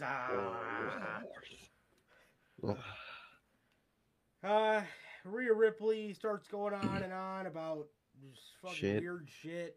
Forgot to mention this was AEW too. House of Black had their first promo with Julia Hart. It was pretty sick. Yeah, it was pretty cool, man. I liked it. I like her in the group. Yeah, I want to see where it goes. She looks she's good. better than I thought it would be in the group. Yeah, for sure. For sure. I like her creepy, innocent sounding delivery. Yeah. So innocent, it's creepy. Mm-hmm. She doesn't try to be fucking evil as mine. She just is herself, but it's creepy. I like it. So, they're hyping this up, and I'm like, okay, so I thought this was a little weird. Edge, after Damian Priest and Rhea Ripley get done talking, grabs the mic and he says, now let's let the adult in the room talk. And I was like, damn, he kind of just dissed his. I was like, he kind of just dissed his stablemates. So I'm like, okay. They say, here is the newest member of the Judgment Day. Out comes none other than Finn Balor. And in my head, I'm like, what? Fuck? Why didn't they just do the fucking turn last night? Like, exactly, and it's all revealed. So, Edge says, I was so excited when Rhea and Damian Priest told me that you reached out. Like, bro, what did he did he fill out a Dark Order application? Did he DM you on Twitter? You guys got a fucking website? What does that mean, reached out? What, did he slip a note in his locker backstage? Hey, bro, call me at this number. Like, come on now. Fucking Priest probably thought it was fucking Matt Riddle. Give him a fucking hookup ready. I thought I found the perfect one. Oh shit, bet. Oh damn, it's just Finn. So Finn It's like, oh yeah, I've seen the opportunity, blah blah blah blah blah. Damian Priest grabs the mic and he goes, now we have all the pieces. All we have to do is get rid of one last piece. And he looks at Edge and he says, and that's you. And he fucking clotheslines him and they start whooping his ass. For no reason. I'm Just like, out the fucking blue. And then you could hear Rhea Ripley and Damian Priest say like something about like, oh, you're done controlling us. I'm like, what the fuck? Bro, the whole point was you two idiots joining the group willingly. Dude, made no fucking sense. The whole point of that little faction was that they wanted guidance and shit, and they went to Edge. This genuinely just goes to show, man, like WWE cannot, for the life of them, book any sort of fucking group on the face of planet Earth, dude. Exactly. Can you imagine what they would have did with the UE? Oh I mean, God, look at what they did with Sanity. Look what they did with Imperium. They would have broke up so fast. Like, dude. They would have had fucking Roderick Strong turn and be the leader, and then he'd cut promos, and dude. And I genuinely thought, and this is wrong on me for thinking this. I genuinely thought, because this is something that is Edge's baby, I thought this would have lasted a minute. I thought this was gonna last for like a year and a half. Nope. The Judgment Day is over, unless this is like something to like get back at AJ Styles or something weird. Which it could be with him, which it could very well be, yeah. But like, why? But if it is real, but like, you couldn't have went about it by just having Finn turn on AJ. Literally, that would have made that whole situation so much simpler. In a storyline sense, it would have hit home more for AJ too if Finn just started beating his ass. Yeah. What? Because it's his Bullet Club. Bullet Club buddy. Same exactly. with Morgan, the Bullet Clubbers. Just roped in that whole situation for no reason, but doing too sweet and shit. Like she was back there in 2013 with Tama Tonga. Girl, what you doing, bro? You ain't in that group. You wish, but you ain't. But yeah, bro, that shit made no fucking sense. They're out there beating up Edge and like what? And then Finn is their new leader. What? I don't get it, bro. Dude, I don't know if they're still gonna be the Judgment Day or whatever. Dude, so here's the weird part. They announced Rhea Ripley as part of the Judgment Day, and they played the Judgment Day song at the end of the show. Yeah, right before the show goes off the air, you just hear, "You think you know me? You never did." Dude, they gotta keep that. They gotta keep that. Well, that is gonna look even more ridiculous. I hope they do, because put it over Finn's song too for no fucking reason. Did you know me? You never did. That should be hilarious. Bruh. Oh my god. But like, bro, what is any of this, bruh? I don't get it. I don't get where they're going with this. Who knows? It all could be like a part of their storyline, but I have no clue. I hope it isn't. Well, I mean, I hope it is.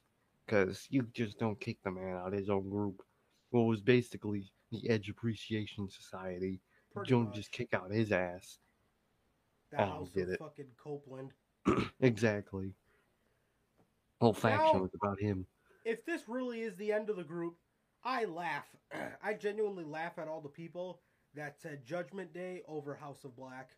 Bro, I'm telling you. No matter how bad. Temporary. Yes, no matter how bad the House of Black could be booked. Booking could have gotten, in no way was the Judgment Day better. This group genuinely had potential, but they went about everything about the group literally the wrong way. Literally everything about the group. They made it goofy. Their tone was wrong. They added people in weird fucking ways where they just showed up or just were announced. You know, You know, like when you listen to the other side, like when you just listen to the regular version of the song, you know how like in the beginning of the song, I think the first line is like "Step into the dark, it's waiting" or something like that. Mm-hmm. Do you know how sick that would have been with them walking into the shadows while that was Yeah. playing? While the whole arena just goes dark, and the song tells them to step into the dark. That shit would have been heat. But Like, bruh. nah, we have to get. You think you know me? You never did. And it's just dark as shit. Fucking fans that are there for the first time, probably, what the fuck is going on? Who the fuck is this creep with the fucking voice, doing his voice? Who is this creep? Yeah, Oh bro, man, that shit made they no kicked him out sense. of his own faction, and now Finn Balor is the leader of it, I guess. What Oh, fucking? good lord. How does Edge get? That's like Chris Jericho getting I was kicked just out of the inner circle.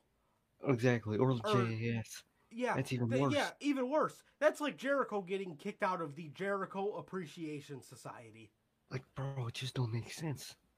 Yeah, I don't get it. They just started. It's not like they've been low key building up that like had just kind of been, overbearing to them. I literally just started tonight. He just said For that no weird line reason. of let the adult talk, and then that they just turned. That was the whole tease to it. Was that Damian one Priest line literally just like, yeah, you're dead weight. Like what? for no That's Edge, reason? you idiot. It's What fuck. were you do? What were you doing before Edge? And that kayfabe is why it makes no sense. Exactly. What were The whole, any of these people doing before Edge? Nothing. he had his Damien side, and now and Ray Ripley was just fucking there She was jobbing. just tag team, Tag insert team tag team member. aficionado. Yep. Exactly. Come on. The whole point with the group in storyline was that they needed Edge to help them find their way to get guidance. That was the whole point of the group. You kicked the fucking teacher out the group. Now you just have a classroom full of idiots. I mean, Finn's experienced. He knows shit, but that's like the student teacher. If you're trying to learn something, you don't have the student teacher teach you. You have the teacher teach you. Don't make fucking sense, bruh. Unless those two are just big New Japan marks. Unless they're just Tony Khan. They could just be marks. Who knows? Yeah. Cedric Alexander gets defeated Fucking by bury in 2 seconds. Omo. Yep, literally was buried to Omo. Omo comes to the top of the stage and they call out the returning Dirty Dogs. Dude, I forgot they existed. The returning Dirty Dogs. They come on the stage and Omo gets pissed off at him. Or we say Which makes no sense because I heard on like all live events. the live events, he's just been glorious Robert Roode again, just solo. And then you hear stories of like Dolph Ziggler was backstage at AEW Dynamite. So like, is he having like a bad experience with the company? Like, is he fighting with them at the moment? You know, Was he just there like, for his brother? Who knows? Right, because like you hear they gave Bobby Roode a singles gimmick back. We never heard anything about Dolph Ziggler getting anything old of his back. So No. it's like, and then they're just here on TV. Yeah, and then you hear like, oh, he's backstage at AEW. So it's like, oh, is he like not on good terms with the company right now? Or are they kind of saying fuck you, but are they still letting Bobby Roode do his thing? Doesn't make sense, but they're back, and yeah, The Dirty Dogs, kid. Omo is upset with them. Ezekiel defeats Elias. Kevin Owens says he'll give him his rematch. After the match, Kevin Owens says he'll give him his rematch if he admits he's Elias. Ezekiel says, okay, I'm Elias. Owens gets all excited, says, I knew it. Ezekiel said, oh, was that easy? Well, I lied, just like you lie all the time, because you're a liar. That's his gimmick. He's a liar. And, next week, Elias, or Ezekiel said backstage he did not beat Kevin Owens because he didn't zeke it up enough. What does that mean? He didn't choke up enough? That's the fuck that sounded like it meant. Yeah. I was too zeked. Are you too fucking high? Who are you, Matt Riddle? Are you fucking RVD? What the fuck are you doing? Are you fucking hanging out with Damian Priest and Matt Riddle? The hell's going on? You joining in a fucking gangbang? What the fuck you doing? And one thing I realized about this KO thing, yeah, bro, just joined the train. Bro, just became the caboose for no fucking reason. But Oh my god. like I think with this KO thing, I just realized why they keep calling him a liar and whatnot. Since like 2018, KO's whole thing has been just spitting the truth about Shane, about this, about that. So they make his whole new gimmick that he re-signed with is he's a liar. Nothing you could say ever is real out of his mouth. When he was for a minute, he was the CM Punk of the company Yeah, that he just was. said the real He was. shit. So I think it's just them trying to punish him for That speaking Shane out. McMahon promo. Woo. That shit That was was classic, me. bro. Exactly. You And could look, kiss my ass. fucking A, but I think that's why they give him this liar gimmick, is to discredit all the shit he said before and to punish him. This is why he shouldn't have resigned. You're losing to Zeke, a man who's too zeked out. Yeah. He's the caboose.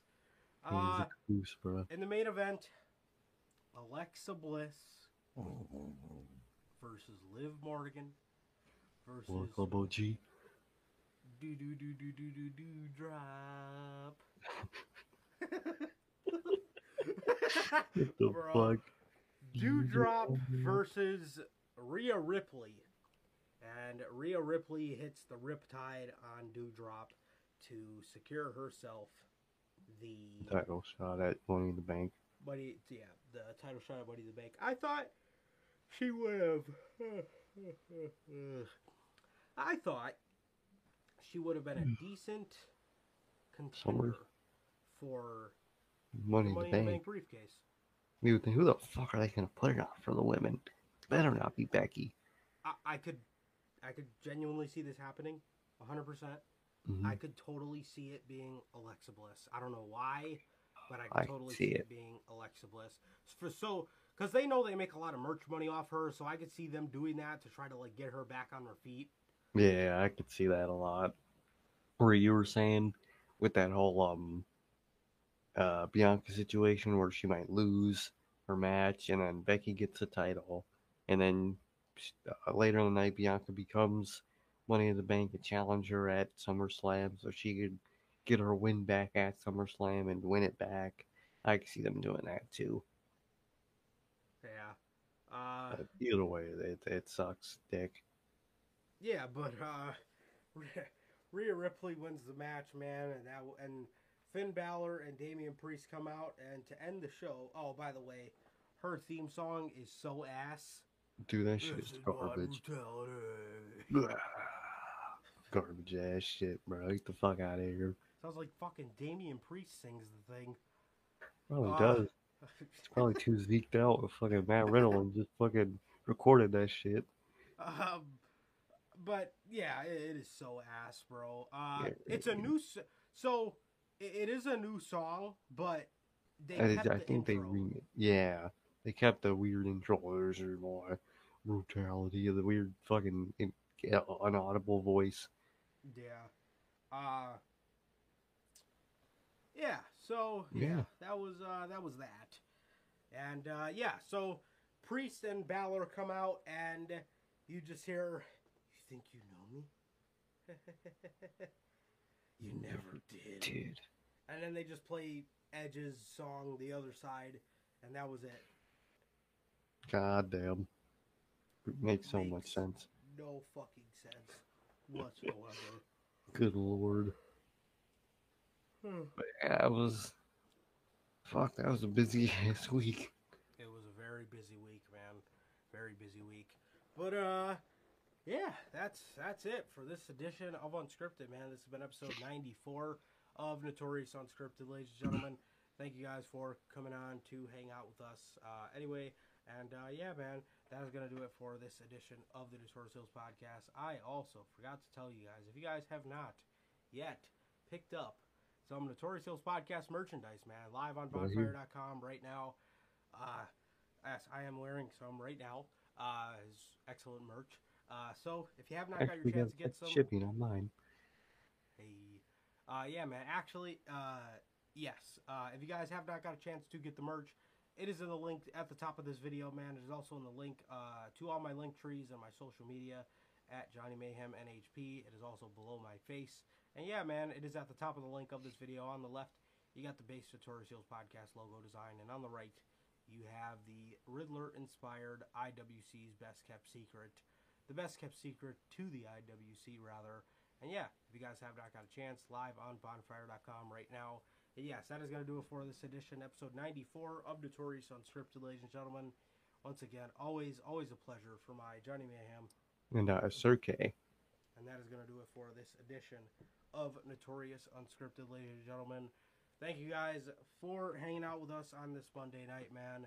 With that being said, please like, comment, and subscribe. And we will see you guys on Friday, 4 p.m. Central, with the news. We'll see you guys then. Peace.